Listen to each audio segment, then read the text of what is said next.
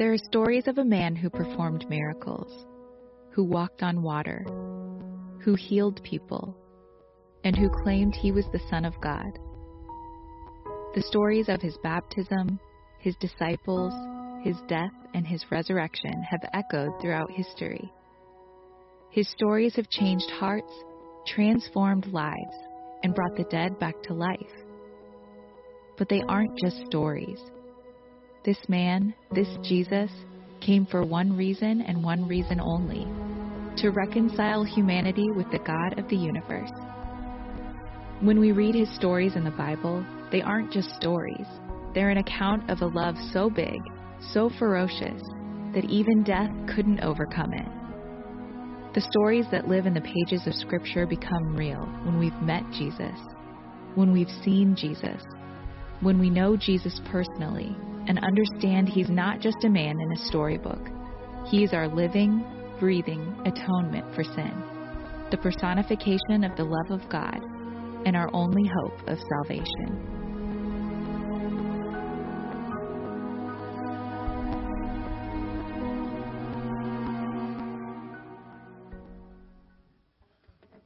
Well, this morning we're looking at the question, who is Jesus? And so as we do that, as we sing these songs, allow that question to be answered. As we look into our scripture text this morning, Jesus, the Son of God, our risen Savior. Let's stand and worship him this morning. I searched the world, and it couldn't fill me. A man's empty praise and treasures that fade are never enough. Then you came along and put me back together, and every desire is now satisfied here in your love. Oh, there's nothing better than you. There's nothing better than you, Lord. There's nothing is better than you.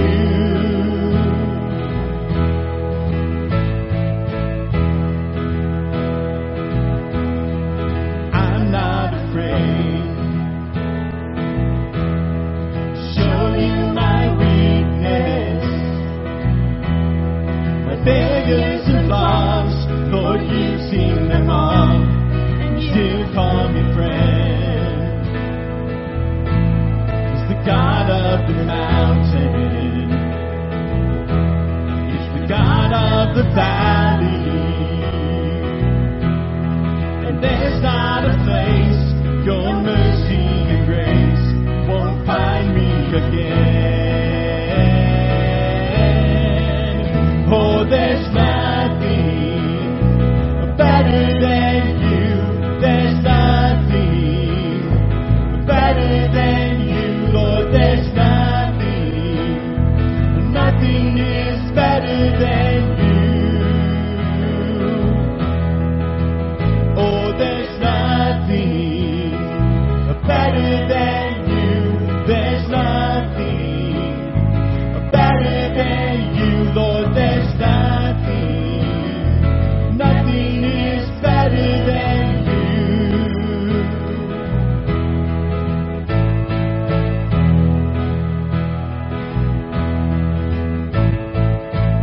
You turn mourning to dancing.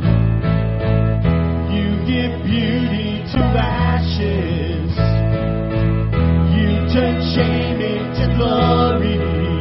You're the only one who can. You turn mourning to dancing. You give beauty for ashes. You turn shame into glory.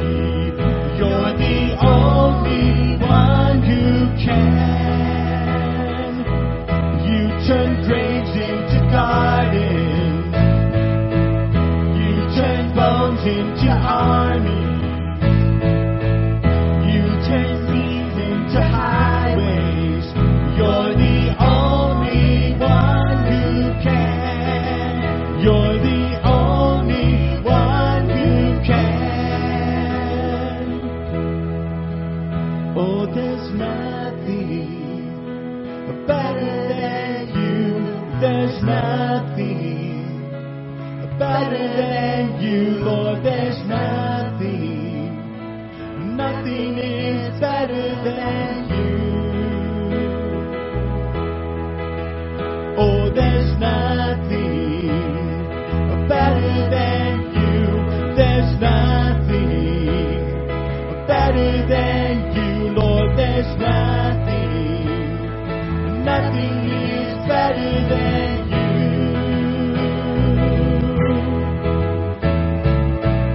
You turn graves into gardens. You turn bones into armies. You turn seas into highways. You're the only one who can. You turn graves into gardens. You turn bones into armies. You turn seas into highways. You're the only one who can. You're the only one who can. You're the only one who can. Amen. Yeah, let's give him praise this morning. He's worthy of it.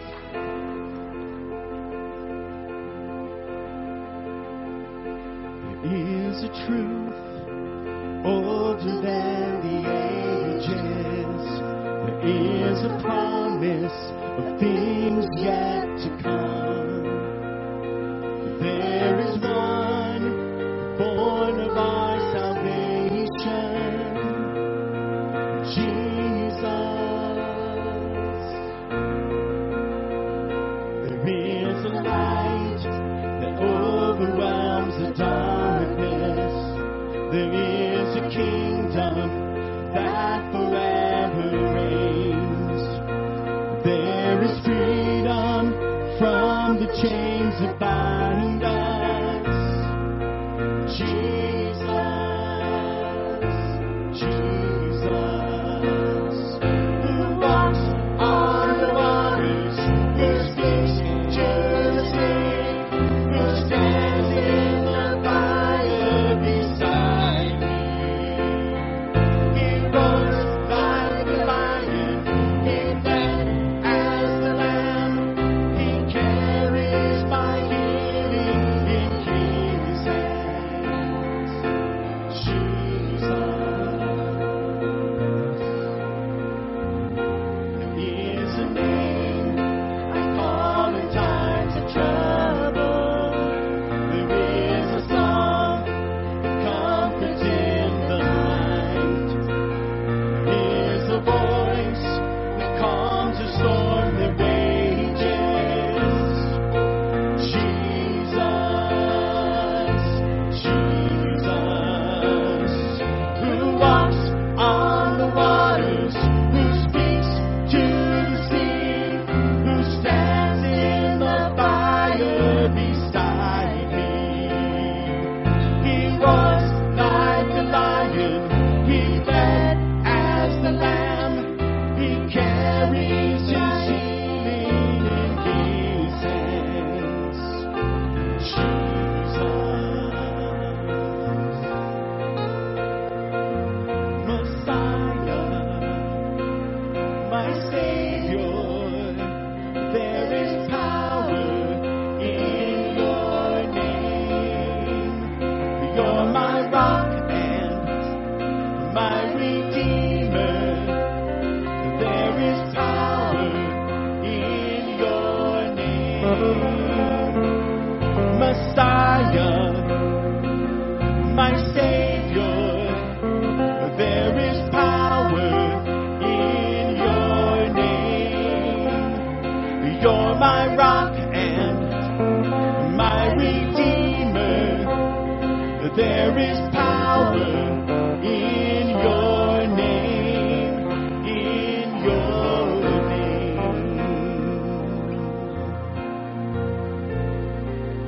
You walk on the waters, you speak to the sea, You stand in the fire beside me.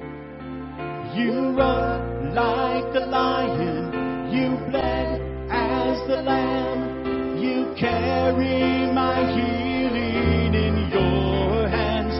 God, you walk on the waters. You speak to the sea. You stand in the fire beside me. You roar like a lion. You bled as the lamb. You carry my healing in your hands. Jesus, there is no one like you. Jesus, there is no one like you.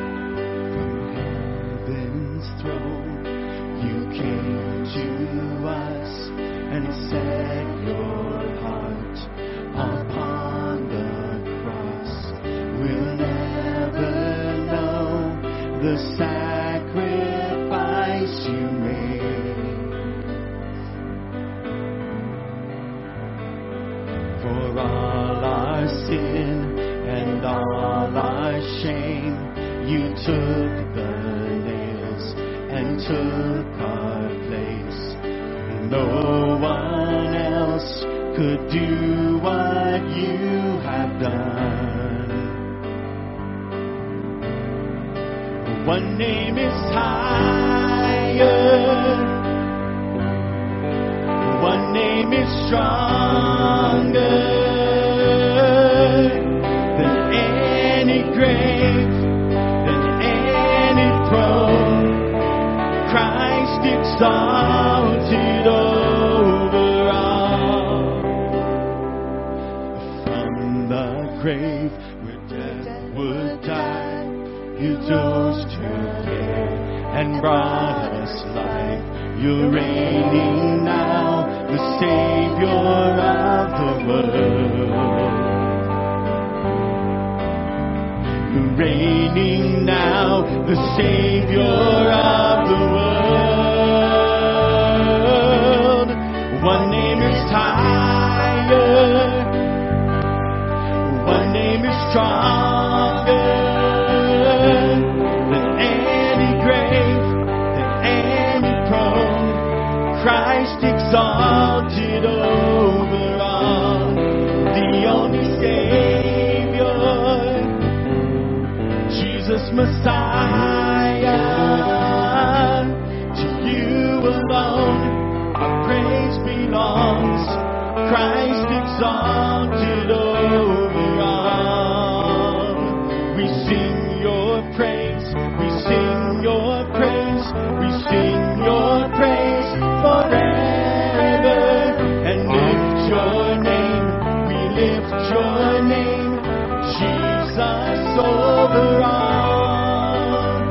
We sing your praise, we sing your praise, we sing your praise forever, and lift your name, we lift your name, Jesus over all. One name is higher, one name is stronger than any grave, than any throne.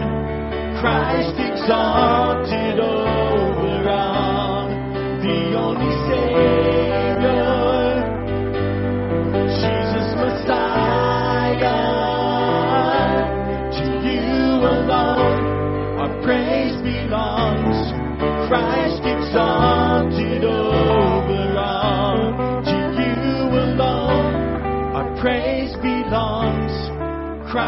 exalted over all.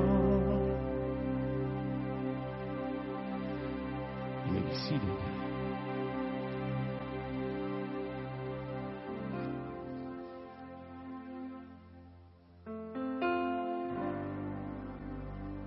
As we continue to worship our risen Lord, our exalted one, do that by giving our tithes and our offerings this morning.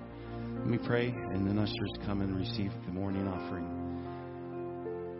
Lord Jesus, we bow at your footstool this morning, for you are on your throne, and you are the exalted one over all. And we worship you, our risen Savior and Lord. You are the Savior of the world, and we thank you for all that you've done for us. We give now as an act of worship and out of obedience to you. Bless in Jesus' name. Amen.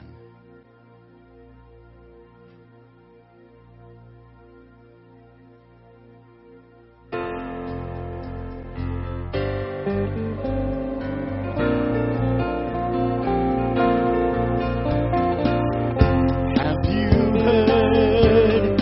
Death has been conquered. Night is gone. The morning has come. Every fear has been stripped of its power. Jesus Christ, Lord of life, you've already won. From a throne in heaven to a sinner's cross, you bought our freedom with your outstretched arms. We praise the Savior of the world. Jesus is alive, the stone was rolled away. Our hope is built upon an empty grave. We praise the Savior of the world.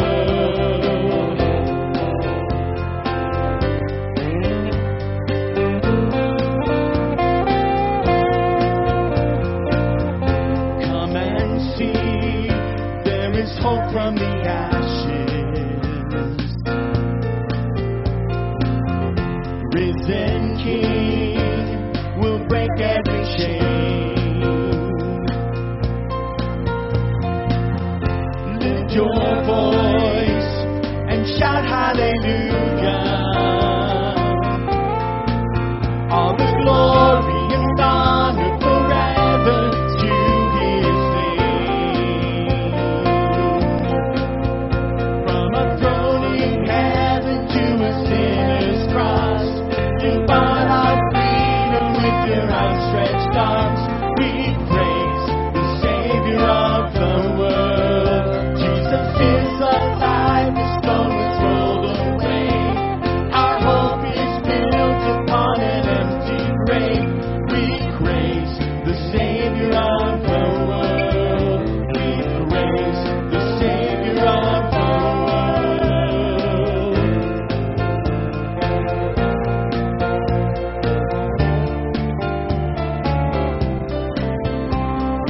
Worthy is the Lamb who gave his life for me. Glory to the King who rose in victory. Worthy is the Lamb who gave his life for me. Glory to the King who rose in victory. From a throne in heaven to a sinner's cross, you bought our freedom with your outstretched arms. We praise the Savior of the world. Jesus is alive, the stone was rolled away. Our hope is built upon an empty grave. We praise the Savior of the world. We praise the Savior of the world.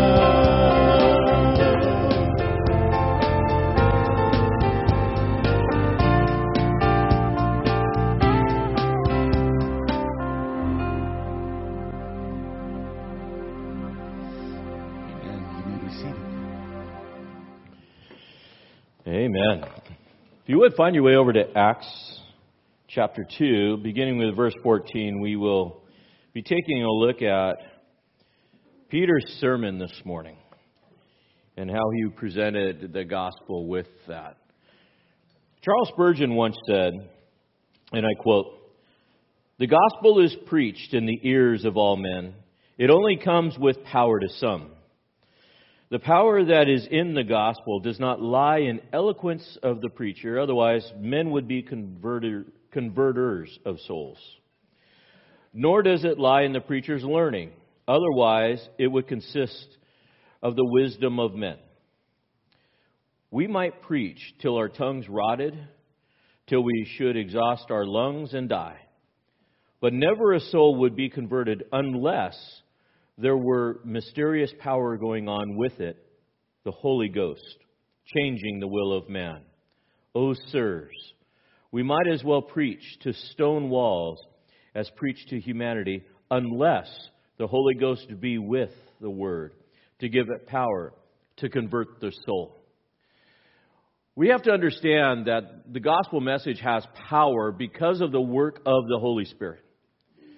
Apart from the work of the Holy Spirit, we are just blabbering fools. Some blabber more than others. John Wesley once said this, "Give me 100 preachers who fear nothing but sin and desire nothing but God. Such alone will shake the gates of hell." And that's a powerful statement. Do you believe in the power of the gospel? Then preach it. Because that is the message of the church. When we think about why the church even exists, the church exists not as a social club, as some would think, not as a political activist group, as some would make it out to be. But the church exists for the preaching of the gospel through the power of the Holy Spirit to convey the message of God's love to a people that are dying and going to hell, declaring the message that Jesus saves. And by accepting His love and His forgiveness, you can be saved. That's the message of the church. That's the mission of the church. God gave His promise to the church to be empowered. There is an audience that we are to preach to that is unaware of their depravity. Would you agree with that? There are people, prior to knowing Christ, prior to the power of the Holy Spirit working in me, I didn't know what a dirty, rotten sinner I was. The problem is now I do know. And it grieves my heart. But there is an audience out there that doesn't know. It's kind of like a fish. It doesn't know it's wet. It's the environment it lives in until you pull it out of the water. We think about this. That is our goal, is to be able to preach the gospel, to have the power of God pull people out of their condition of sin. And they don't know that their condition that they're in until they're presented the gospel and the power of the gospel of the work of the Holy Spirit that is in them. And God gave the promise to provide salvation to anyone who calls upon the name of the Lord to be saved. You think about your family members and your friends, those that don't know the Lord. Are you preaching to them? You should be. You should be.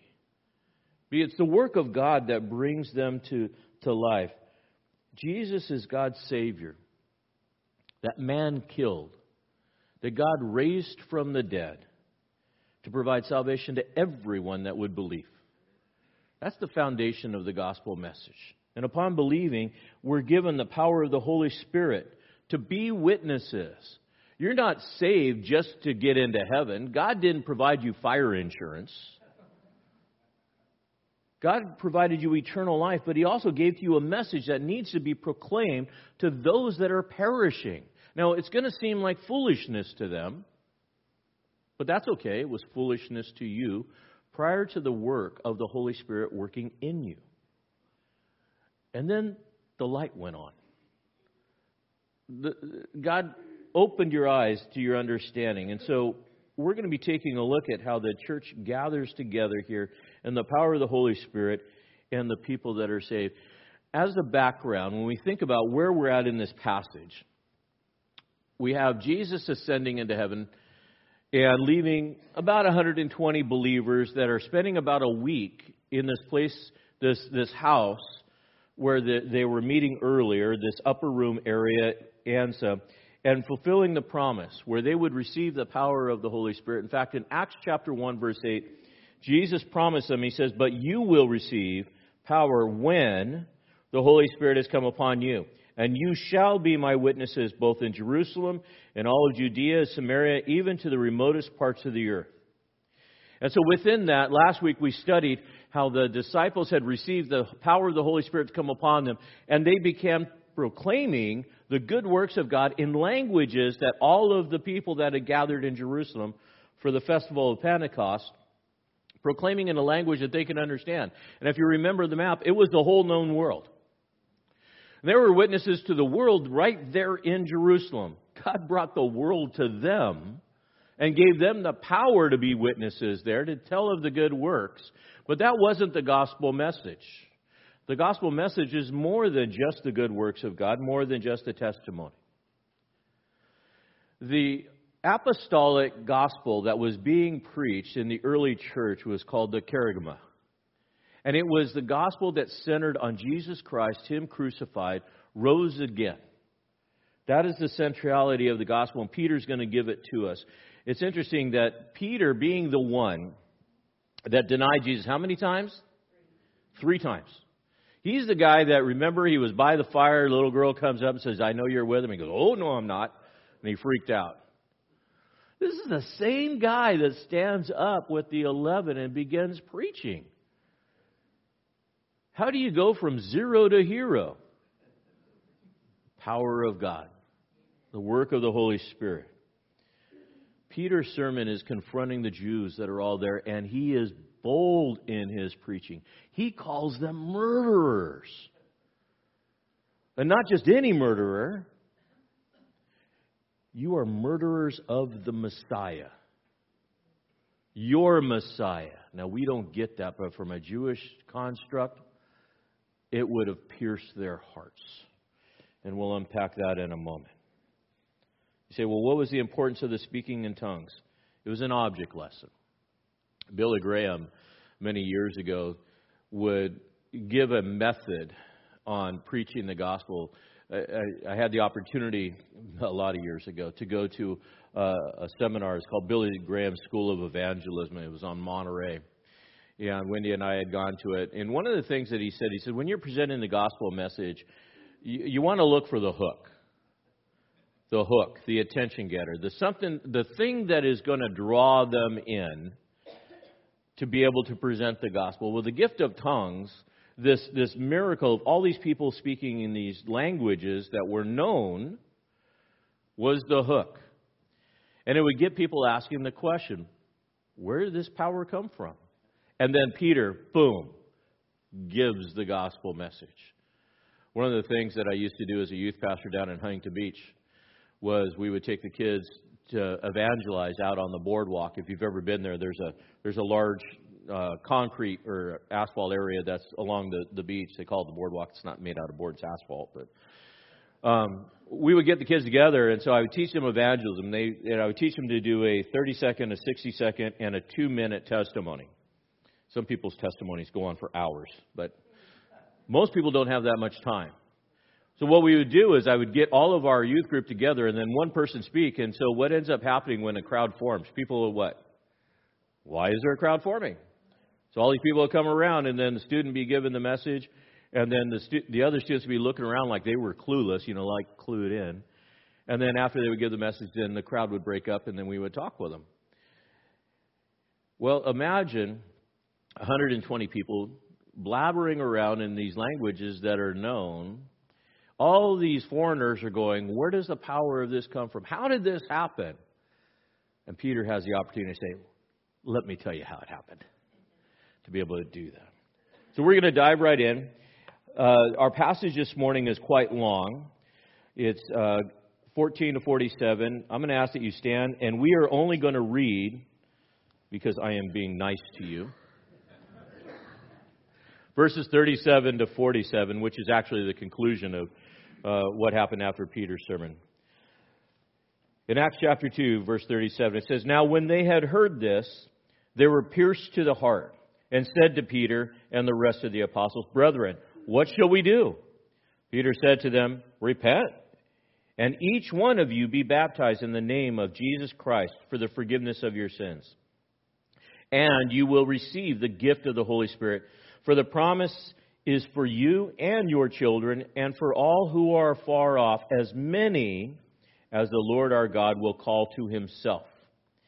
And with many words he solemnly testified and kept on exhorting them, saying, 'Be saved from this perverse generation.'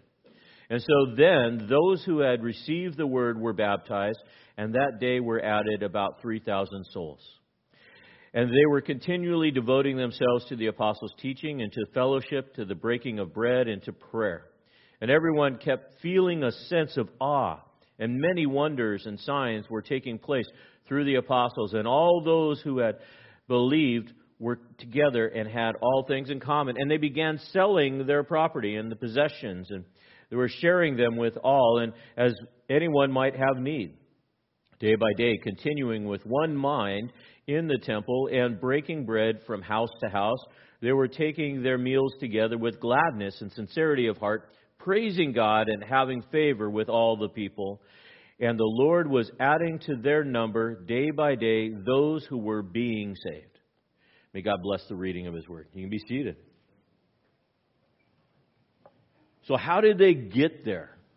How did they get to this place where this massive revival, this new work, the birth of the church was taking place? They got there because believers were preaching the gospel. If you want revival, and you should, preach the gospel. You say, "Well, I can't." Oh, yes, you can. It's a matter of will you. Peter stood up with the 11 to preach. If you take a look at verse 14, it says, "But when Peter, taking his stand with the 11, raised his voice, declared to them, 'Men of Judea and all of you live in Jerusalem, let this be known to you, and give heed to my words. For these men are not drunk as you suppose, for it's only the third hour of the day. But this is what was spoken of through the prophet of Joel.'" So what did Peter do? Well, he and the 11 stood up. They took their position in the temple courtyard, and Peter began to preach. Gathered attention to himself and said, "Look it, this is something that's special." Now, how did Peter do that? The power of the Holy Spirit had come upon him. He was internally energized to externally speak out the Word of God. Now, did the Holy Spirit have a conversation with him ahead of time? Say, "Okay, Peter, now you need to go do this." Now, Peter, no. He just did it. He just did it. He began to open his mouth, and the power would flow through him. You have control of your mouth. You do. It could be a doorway that is open or a doorway that is shut.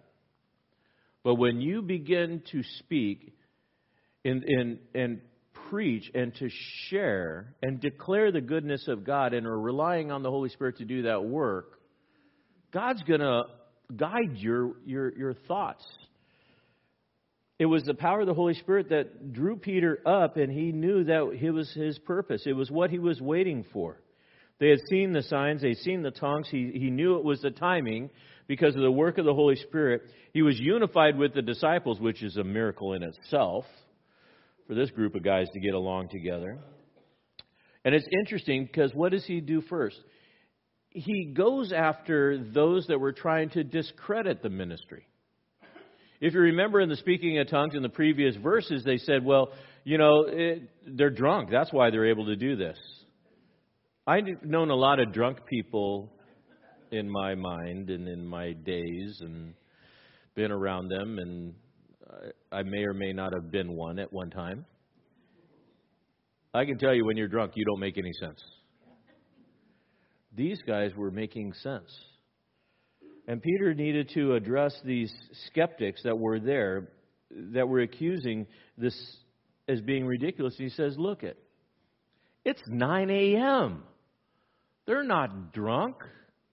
Even in that culture, to be drunk at 9 a.m. And I mean, in our culture, it's not so much a big deal, but in their culture, it would be, nobody would do that within that.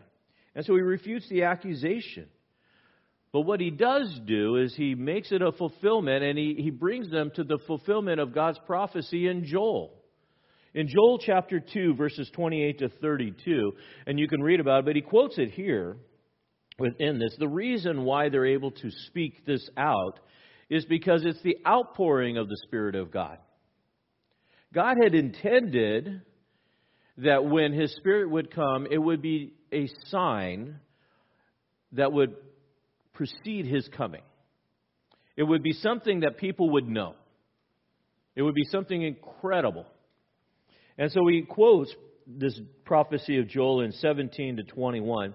He says, "And it shall be in the last days, God says, that I will pour forth of my Spirit on all mankind, and your sons and your daughters shall prophesy, your young men will see visions, your old men will dream dreams." Question, are you seeing visions or are you dreaming dreams?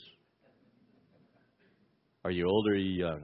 I'm still seeing visions, so I'm good. So, at any rate, "Even on my bondslaves, both men and women, and I will in those days pour forth of my Spirit, and they shall," what? "Prophesy. I will grant wonders in the sky above and the signs of the earth below, blood and fire and vapor and smoke. The sun will be turned into darkness, the moon into blood, before the great and the glorious day of the Lord shall come. And it shall be that everyone who calls upon the name of the Lord will be" what? Saved. How do I know it's the day of salvation? God's Spirit is going to be revealed in a magnificent way. Now, Joel's prophecy was preaching this impending judgment that was about to take place. And the impending judgment was coming because of the rebellious of man's sin. It was originally given after a plague of locusts that had ravaged the land within that. And he was calling for all the people to get together, to repent, and to pray that God would provide restoration. Why? Because the land was about to be destroyed.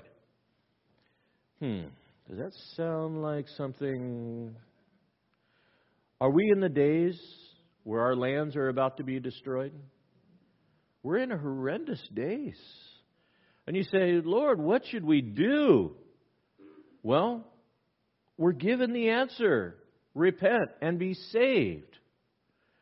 I can tell you this, we will not save this planet. This planet is going to burn. So you say, "Well, Kerry, should we give up?" No, we shouldn't give up. We should be good stewards. But what's more important than the planet, the trees, and the rocks? The souls of people. That's where our energy needs to go. Joel called the people together to repent and pray that God would provide restoration. Why? Because God had given to them the land, the seed, and the blessing within this. God also promised a Messiah to establish a kingdom on earth. Within that, the Spirit would be given to them in such a way that they would see the sign of people seeing dreams and visions. And if you notice in the reading of Joel, it didn't matter who you were. Rich or poor, male or female, young or old, it didn't matter. The Holy Spirit was going to be poured out on people equally and in a very diverse way. And they were going to be able to see some amazing things in preparation for the Messiah to come. They were looking for the Messiah. They were looking for a Savior that was going to come and save them in their land, the Jews within that land, to establish the kingdom and the king. So we got to get out of our Western mindset for a minute when we think of like Congress and presidents and all of that stuff. I can tell you this, the Messiah is not voted in. The Messiah is appointed by God. His name is Jesus. But in this, the Jews were looking for their Messiah, one man that was going to come and he was going to solidify the nation, reestablish a kingdom, and bring peace into the land and prosperity. So they were looking for a very temporal position. They didn't really have the construct of looking for an eternal Messiah. And the Jews had been looking for a very, very long time. Joel had prophesied that the Spirit would come out, and so Peter says, this is what's happened. These 120 people that have received the gift of speaking, being able to do this, this is the prophecy fulfilled, at least the first half within this. Pay attention. In these days, we are seeing signs. Are we not? The signs of the times. Pay attention. Because the signs are revealing how close we are to the coming of the Lord Jesus. Through economics, world powers, and all of these things, it is happening in our time. We need to pay attention to these signs. The last part of Joel's prophecy was the apocalyptic events. They pick up here these great wonders, verses 19 to 21, of the sky, the signs on the earth, blood and fire and vapor and smoke. Sun will be turned into darkness and the moon into blood. These are the apocalyptic events that Joel speaks of in the apocalypse or the end times, a great tribulation.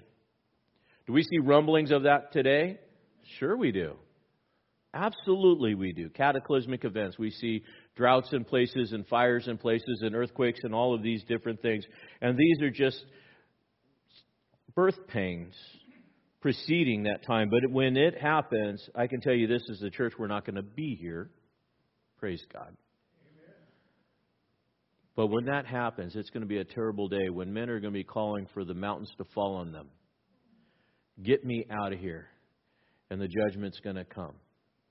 Now imagine being these hearers of this message where Peter is quoting this and said, this first set of signs are here and we're seeing them and they're blown away. The sky's not turned to blood yet. Would that begin to strike terror in you? Absolutely it would. So they're being set up in Peter's sermon to pay attention to these cosmic signs. Quickly, before these cosmic signs happen, you need to be saved within this. And so he's setting them up by quoting Joel and not misquoting him. He was accurate in his quotation and his understanding of the prophecy.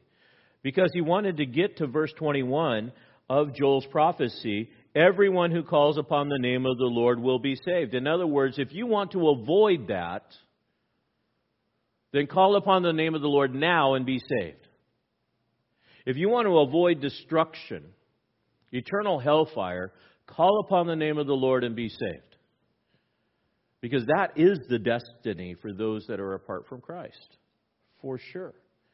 And so Peter, in this empowered preaching, preaches the Messiah and is calling people to be saved. What else does he do? Well, he preaches the gospel that is based on Jesus. Preaching a gospel based on fear doesn't really provide solutions. It leans into manipulation. But preaching the gospel based on Jesus provides the solution and the understanding that Jesus paid the price for your sin, and that is how you are saved. I know I want to be saved, but how can I be saved? What is the foundation of my salvation? And so he gets into the foundation. The gospel message needs to have a foundation for salvation. And there is no other name but Jesus. In 22 to 32, he goes on, Men of Israel, listen to these words.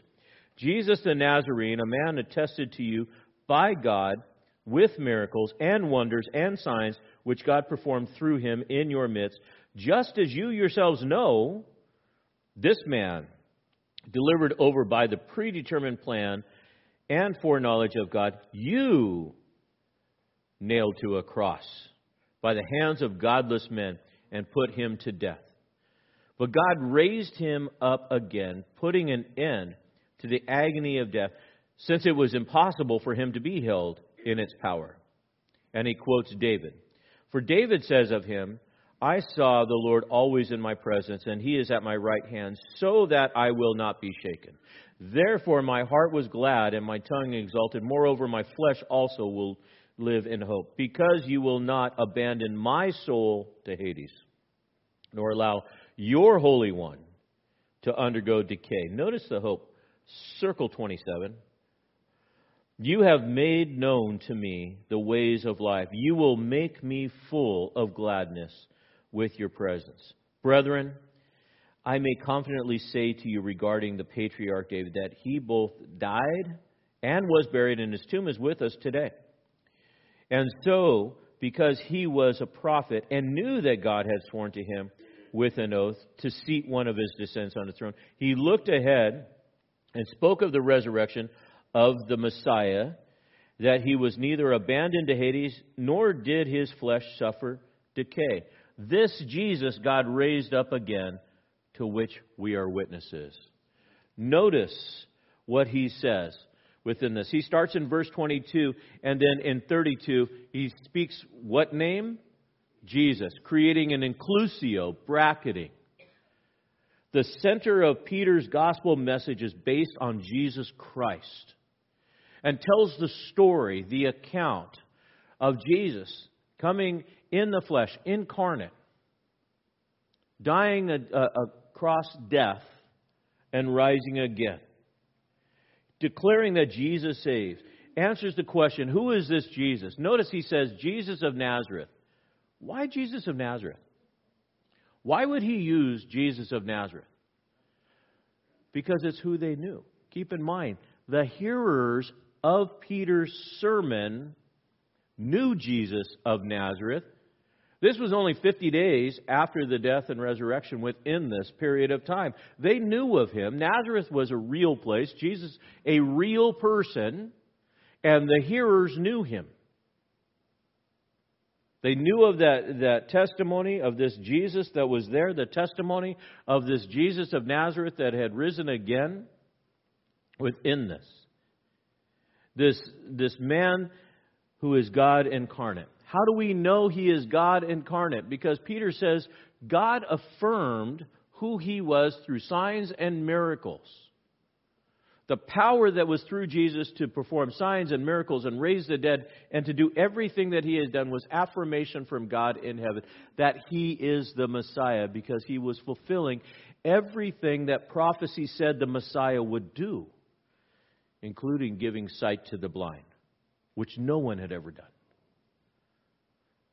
They knew the signs, they knew the miracles, they knew that Jesus was more than a prophet, but he was the Jewish Messiah. Now, again, you've got to get out of your Western mindset and think about this. If you're a Jew, and for generation upon generation upon generation, you've been looking for your Messiah. And then Peter drops the hammer on him and he says, and you killed him. You killed him.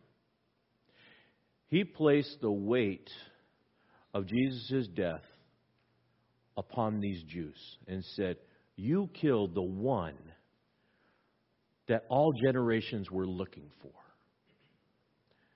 You rejected him and you killed him. Now the hearers would have said, well, we really didn't kill him. It wasn't our fault. We didn't have the hammer in our hand. No. Again, whatever the Jews did, they did together, collectively. You say, well, it was the Jews' fault. The Jews did it.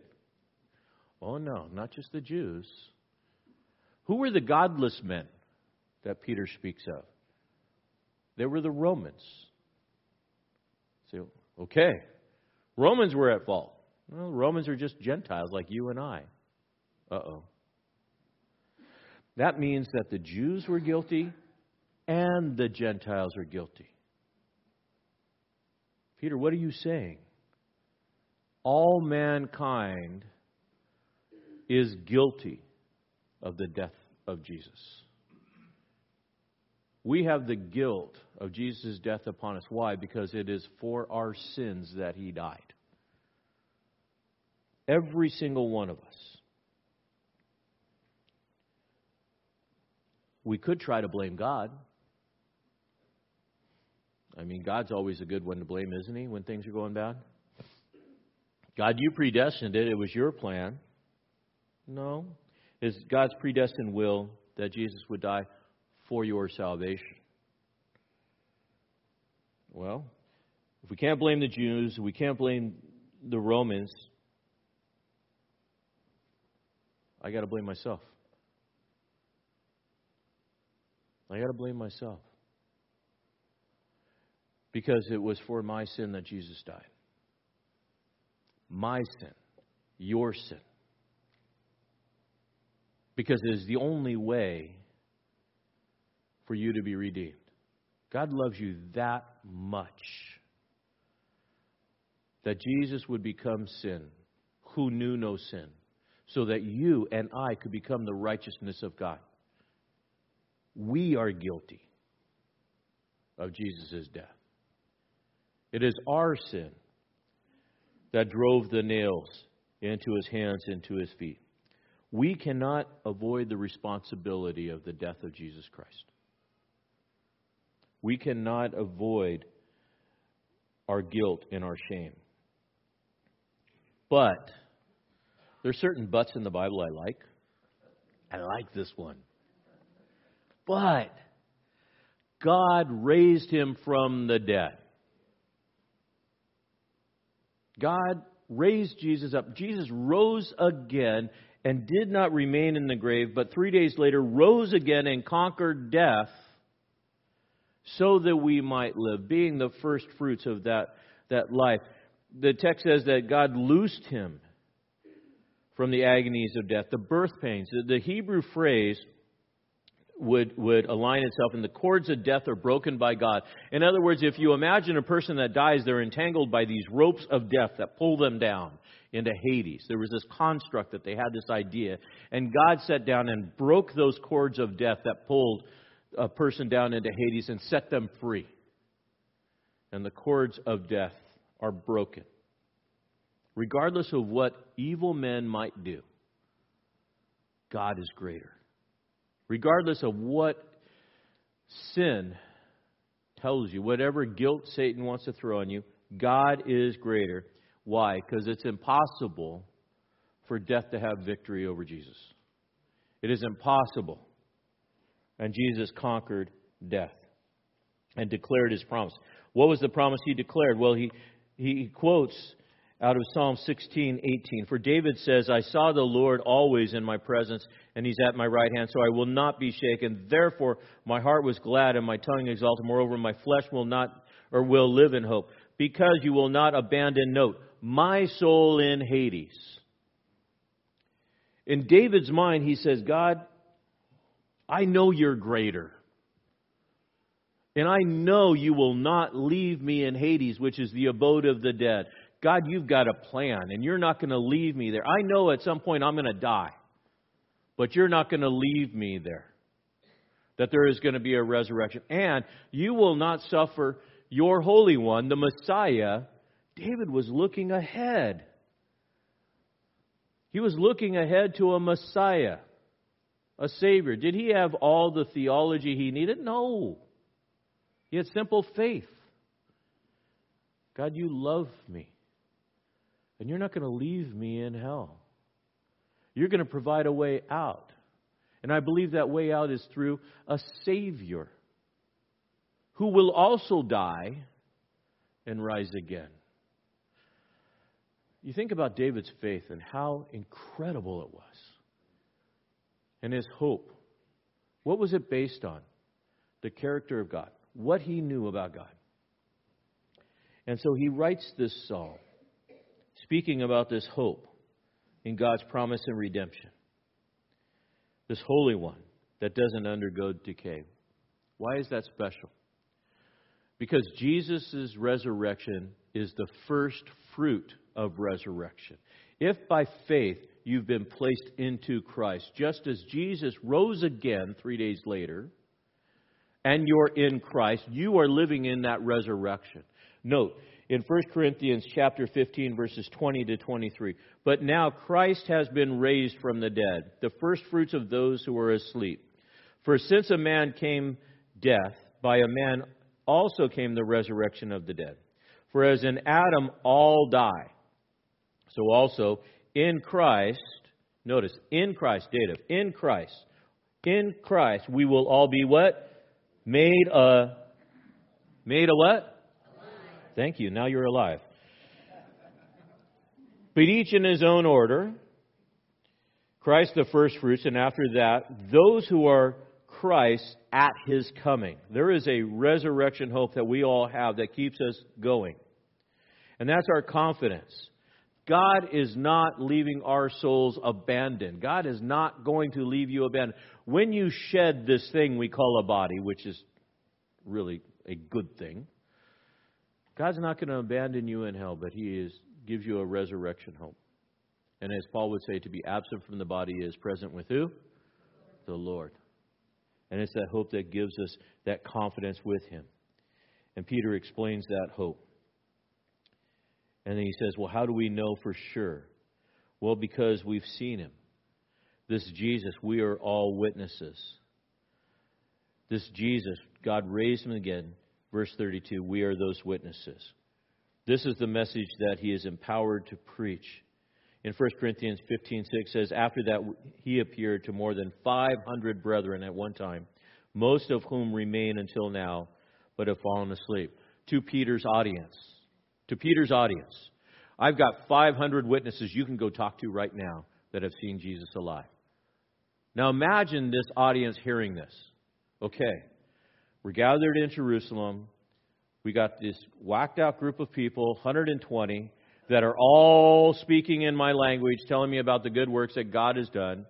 I got this guy that's preaching about this Messiah that we killed, that rose again. How do we prove it? Okay, he's got a list over here. I can go check it out. And they can go talk to them if they choose. To be able to believe. There are more than 500 witnesses of the resurrection of Jesus. It's called the church. We walk in the power of the Spirit, the confidence of the resurrection, the transformed life. You are witnesses, empowered. And the world out there needs to hear from you. Furthermore, Peter goes on in his sermon, 33 to 36.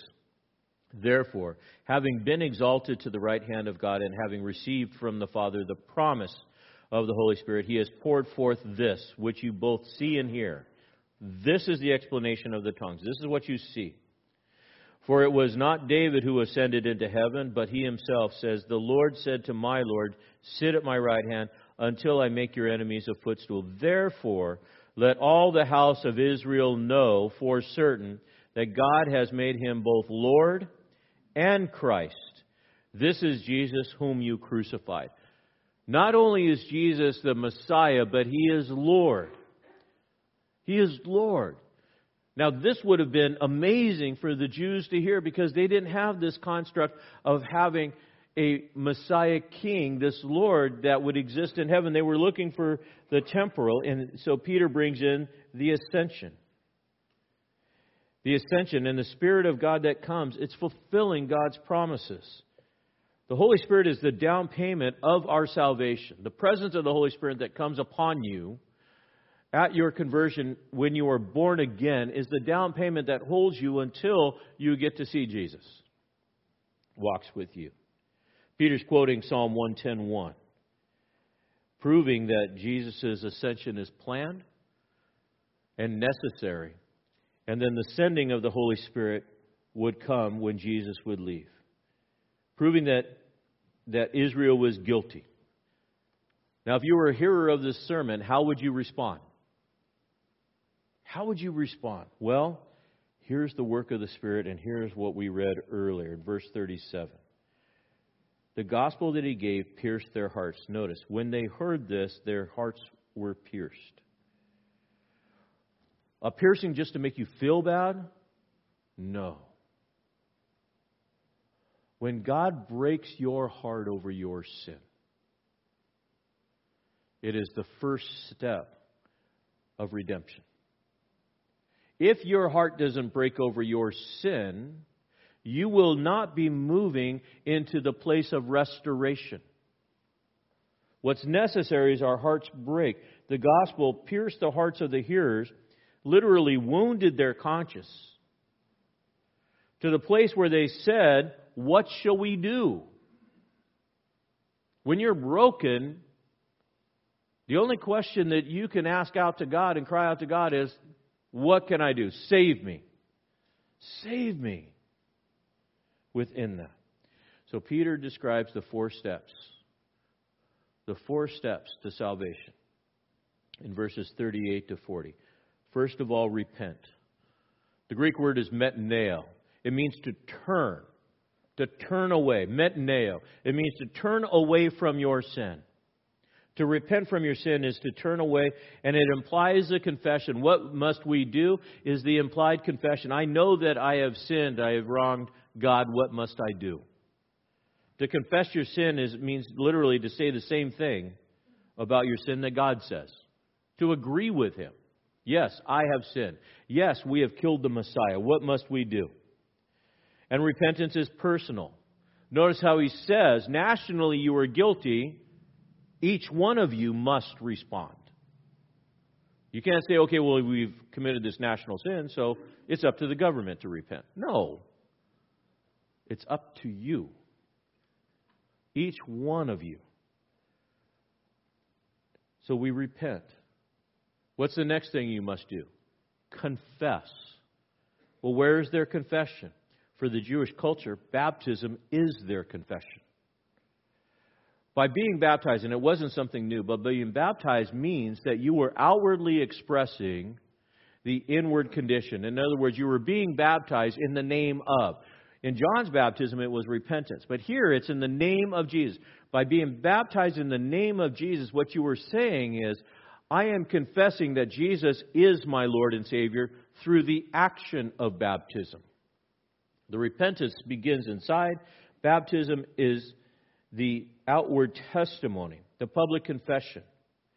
Baptism is also that sign of inclusion. For what? Forgiveness of your sins. In the name of Jesus, for the forgiveness of your sins. What are you saying? You're saying, I identify that Jesus is my Lord and Savior, and He is the one that forgives my sins. I've turned from my sin. Jesus saves me from my sin. I will follow Him in that forgiveness and that newness of life. It's proclaimed through baptism. Baptism does not save you. Baptism declares that you are saved. Salvation comes through faith. Ephesians 2:8, for by grace you've been saved through faith, not of yourselves. It's a what? Gift of God. Romans 10:9 and 10. If you confess with your mouth that Jesus is Lord and believe in your heart that God raised Him from the dead, you will be saved. For with the heart a person believes, resulting in righteousness. And with the mouth he confesses salvation. What's the fourth step? The giving of the Holy Spirit. And you will receive the Holy Spirit. When do you receive the Holy Spirit? Upon conversion.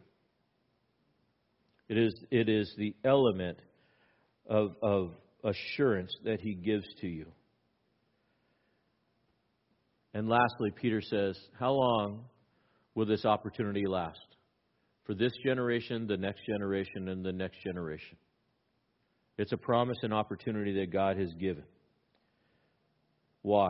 Because we live in perverse generations. The church is being pulled out of perverse generations.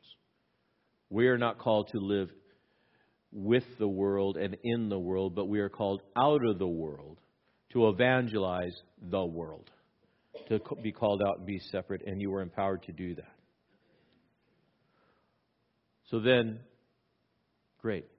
Now I am in the body of Christ. Now I'm saved. Now I'm in this fellowship. How shall I live? Well, how did the early church live? Peter gave the sermon, and over 3,000 people got saved. In Jerusalem at that time, it is estimated that over 55,000 people was the average population of the city of Jerusalem. During a festival, they could have upwards to 180,000 people that would come in. 3,000 people in one day come to faith. And this population grows. You think about the passage that Jesus said in John 14:12. Truly I say to you that he who believes in me, the works that I do, he will do, and greater are the works that he will do. Why? Because I go to the Father. What is the greater works than salvation? It's greater in quantity. Do you realize Peter in one day, through the power of the Holy Spirit, added 3,000 people? Jesus, in 3 years of ministry, added 120. Greater. Not in quality, but quantity within this. So what did they do? 4 things. They continued in discipleship, being devoted to the teaching of the disciples. Fellowship, living with one another with a common purpose. Worship, breaking of bread together, and prayer. What is the church meant to do? Evangelize. And as we are evangelizing, then how should we live? Together, both in discipleship, fellowship, worship, and prayer. That is the mission and the ministry of the church. And allow the Holy Spirit to transform our lives. Because if you notice at the end of the text, they were all praising God, having favor with the people, and the Lord was what? Adding to their number day by day those who were being saved. God does the work. I save no one, neither do you. I am a conduit by which the Holy Spirit flows through to speak out the words of God in order for God to do that work. If we want to see revival, church, then get out of the house and start speaking the Word of God. And speak it by the power of the Holy Spirit. Don't give people your opinion. Give them Jesus. The Jesus of the Bible. And we will see amazing things happen. Believers are called to preach the gospel. Now you know the gospel. Share it. And maybe this morning, this is the first time you've heard this gospel. Maybe this morning you realized that it was for your sin that Jesus died. And you're sitting here and asking the question, what must I do to be saved? Repent. Confess. Be baptized. Be filled with the Spirit. I'll tell you what's simple. Your repentance and confession is the first step. God does the rest. Let's pray. God, I thank you that you've given to us this opportunity of salvation. You've given to us a hope and a future. And you've given us a path unto righteousness and to being saved. Lord, I pray for those that are here, that first and foremost, that for the church, that you would pour out your Spirit afresh, that they would speak with boldness the gospel of Jesus Christ and focus on that message and that message alone. But Lord, I also pray for those that are here this morning. And I'm speaking to you who have had your hearts pierced. You realize the depths of your depravity. And it was for your sin that Jesus died. And you're asking, what shall I do? Repent. Right now where you're seated, whether you're here or watching online. Decide to turn away from your sin.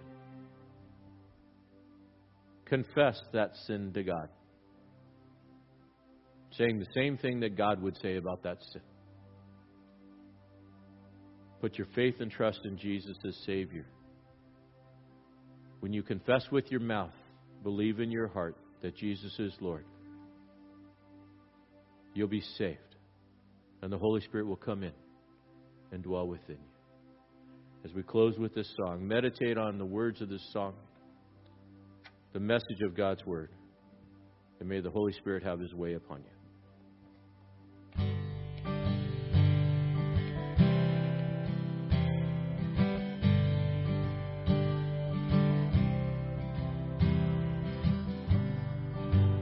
Are you hurting and broken within?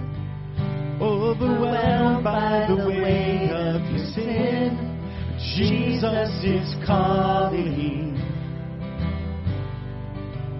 Have you come to the end of yourself?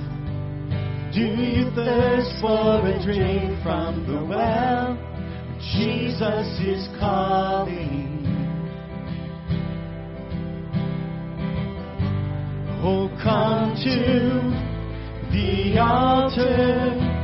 The Father's arms are open wide. Forgiveness was bought with the precious blood of Jesus Christ.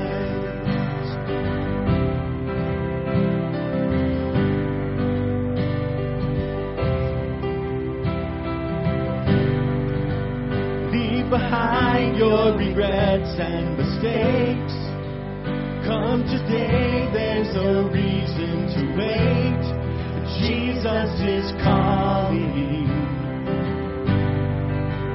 Bring your sorrows and trade them for joy. From the ashes a new life is born. Jesus is calling. Oh, come to the altar. The Father's arms are open wide. Forgiveness was bought with the precious blood of Jesus Christ. Oh, come to the altar.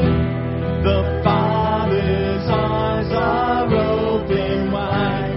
Forgiveness was bought with the precious blood of Jesus Christ.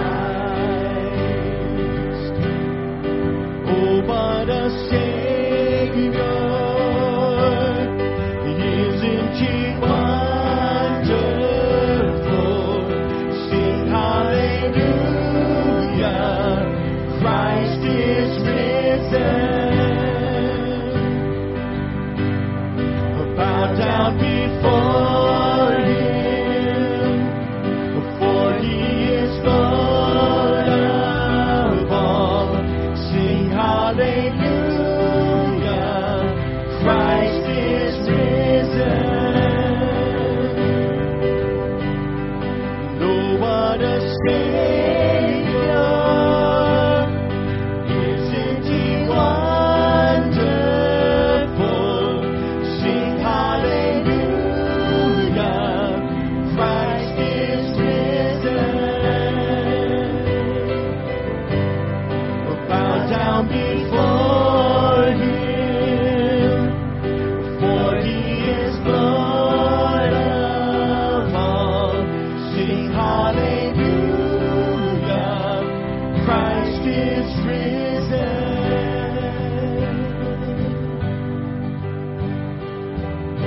Oh, come to the altar. The Father's arms are open wide. Forgiveness was bought with the precious blood of Jesus Christ.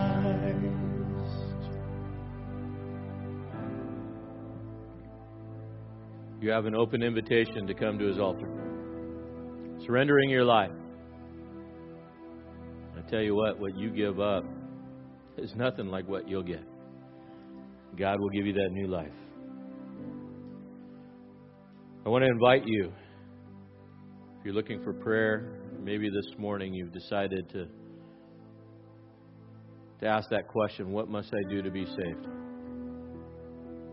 I would love to talk with you. Well, let me pray us out. God, I thank you. I thank you for the privilege of being called children of the Most High. That, God, you have given to us a hope. That, as David would say, our souls are not going to be left in Hades, but redeemed and present with you. Lord, as we go out today, may we go with that full confidence. And I pray for those that are struggling to have that confidence of faith, to know forgiveness, to know that new life. Lord, may they seek you. May they come to that altar and know, Lord Jesus, that you paid the price for their sin, the penalty for their sin. Holy Spirit, move in our hearts. Open our lips that we might preach the gospel, a gospel centered on Jesus. We thank you and we praise you in Jesus' name. And all God's people said, amen and praise Jesus. Thanks for joining us in the study of God's Word with Pastor Kerry Wacker. We'd love to have you join us in person for worship each Sunday morning at 9 a.m. or 10:45 a.m. We also meet Wednesday nights at 6:30 p.m. Warren Community Fellowship is located at 56523 Columbia River Highway in Warren, Oregon, between Scappoose and St. Helens. For more information about Warren Community Fellowship or about WCF Ministries, call us at 503-397-4387. And don't forget to like us on Facebook.